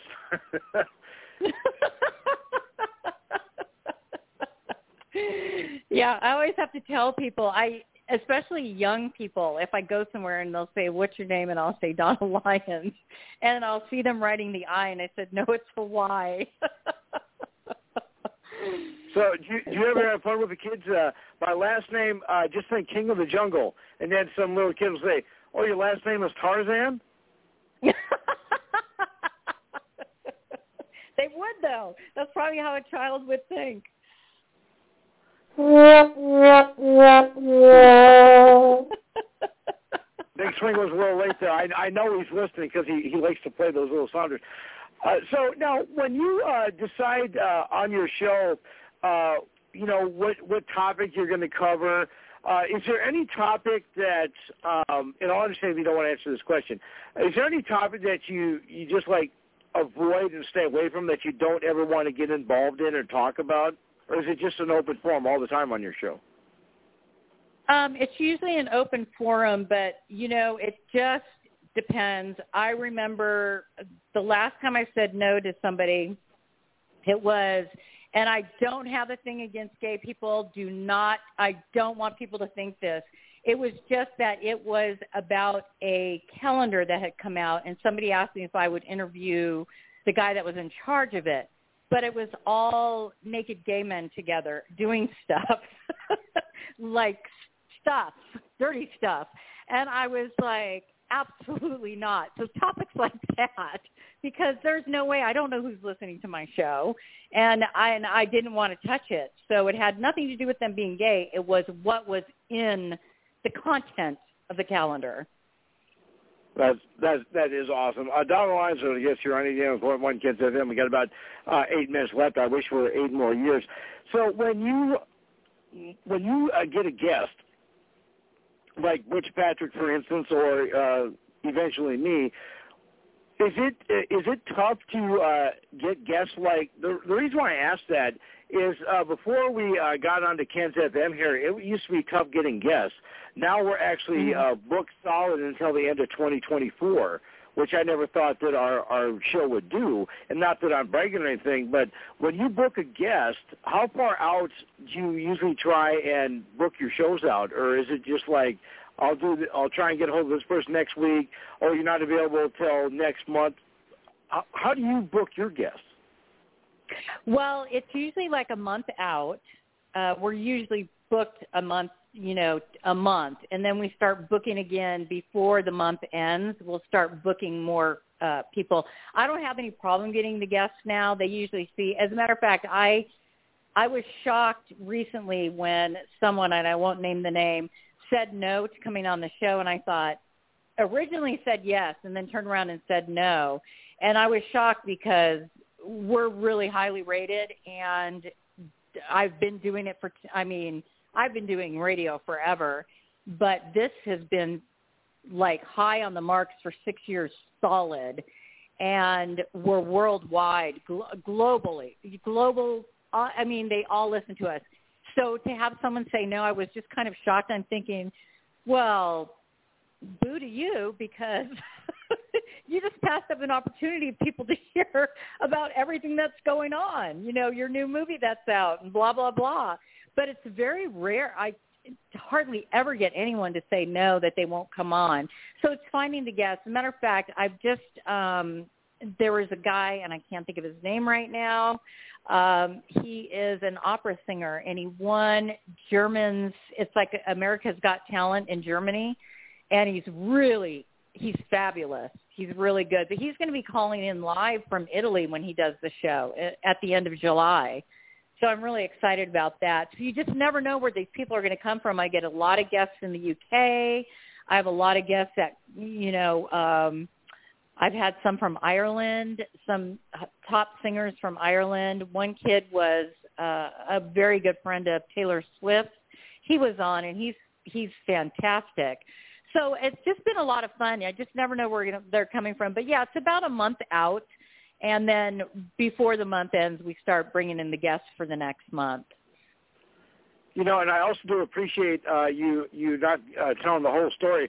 The reason why the guy refused to be on your show is when he found out that you're going to be on our show, you're like, you're on the Icon show. I can't top that. That's right. You guys are the best of the best. I appreciate it. Well, wait, I just told everybody. Oh, well, anyway. All we wanted to tape, and I'll cut that out before I send you the episode. See, we are fun here. You got to let people know how much fun we are. Not too many people do refuse. I mean, there's one person that said they think I got too much of an ego, and the individual said that my ego and his ego would not fit on the same station, whatever that's supposed to mean. But anyway. Wow, rude, right? Yeah, that's what I thought. It's like, I don't have an ego, not as big as yours, buddy. Anyway, so we have Donna Lyons as our guest here. Are you allowed to let us know who you got coming in on your show in July? Are you allowed to let us know that, or is it still a secret? It's a secret. We tell about 2 to 3 days out. We post who it's going to be. But there are some very fabulous guests coming. I just had Loretta Swit on. She's coming on again. I will tell you that. Loretta Swit's coming on because we're doing the military show. So some of the shows I have under my umbrella, I have the Military Hour. I have It's All Entertainment. I have the WOW Show, which I host with Elizabeth Ertel. She's a singer and an actress, and she's fabulous. She is so much fun. All we do is laugh the whole time. That's who I had. Butch Patrick was on that show, and we had a blast. I have The Mind Twist, and that is a conspiracy theory show, which is a lot of fun. You get some really strange characters, strange characters that call in. So we got about 3 minutes left here with Donna Lyons. I got to ask you, what is it like talking to Ralph Melf? Oh, he's a doll. We've become really good friends. Don Most, he is fantastic. You guys should get him on your show. He's wonderful. Well, you're probably thinking I just brought you in to help us hook us up with guests, but if you could get us hooked up with him. Now, I'll tell you, Donnie Most, as a matter of fact, he was actually a guest here at the Roger Maris Golf Tournament about 3 years in a row, and I got a picture with him. Well, I know you don't care, but I got a picture with him. But when the person that took the picture cut off the top of his head. No. So you got half his face? I have him from the eyes down.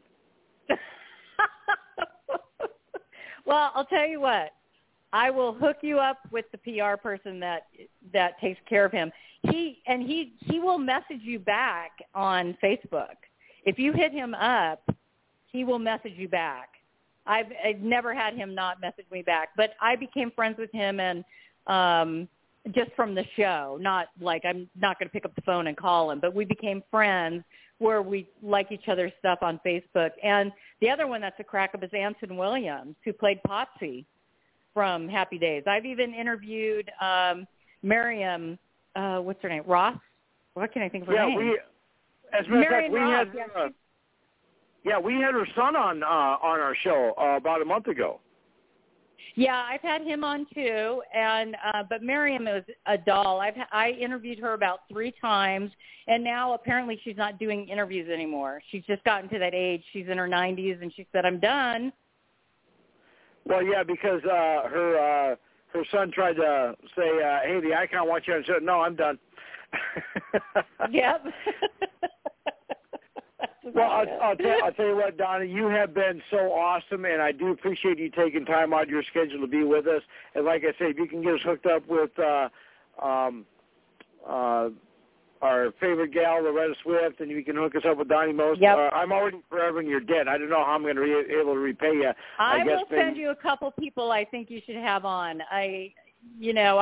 Like I said, I've got famous athletes too that have become friends, and I can get them on there too. So you just let me know, and I will send you an email tomorrow or a message on Facebook, and we'll just go from there.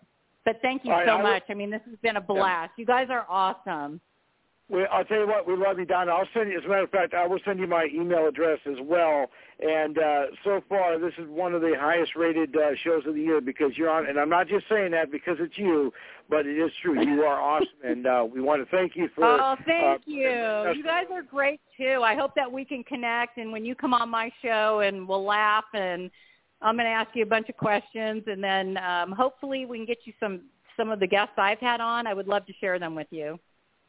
Well, it's like I keep telling everybody, if you want ratings, call me.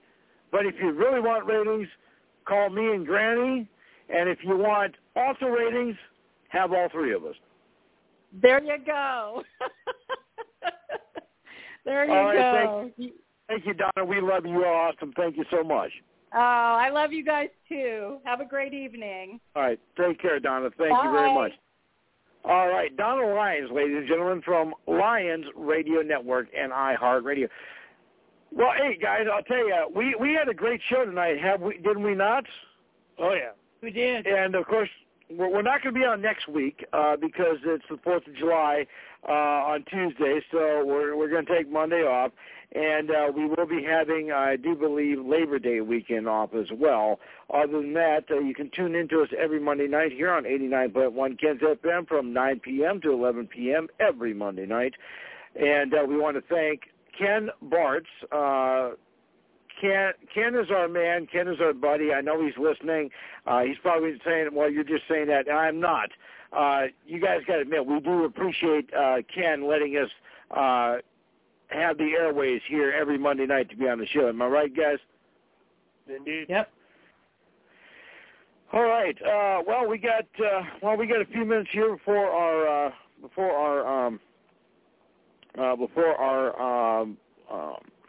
what am I trying to say? Before our theme song hits. But anyway, we have a great show, and if you want to keep tabs on us, you go to our Facebook page, Attitude Era, Monday Live Monday. You'll find out exactly who we have on in 2 weeks. Like Donna said, she announces who her guests are going to be within 3 days. We usually do it within 4. So anyway, join us in 2 weeks. Next week will probably be a best of show, or in our case, it will probably be the best of the best, maybe. I don't know. But anyway, until 2 weeks from now, love each other, care for each other, be safe, and remember, it's not goodbye, it's just good night, and we will see you all in 2 weeks. Happy 4th of July, everybody, and we will see you all right here next time on Attitude Era Monday, Live Monday. Stay tuned till then. You think you know me?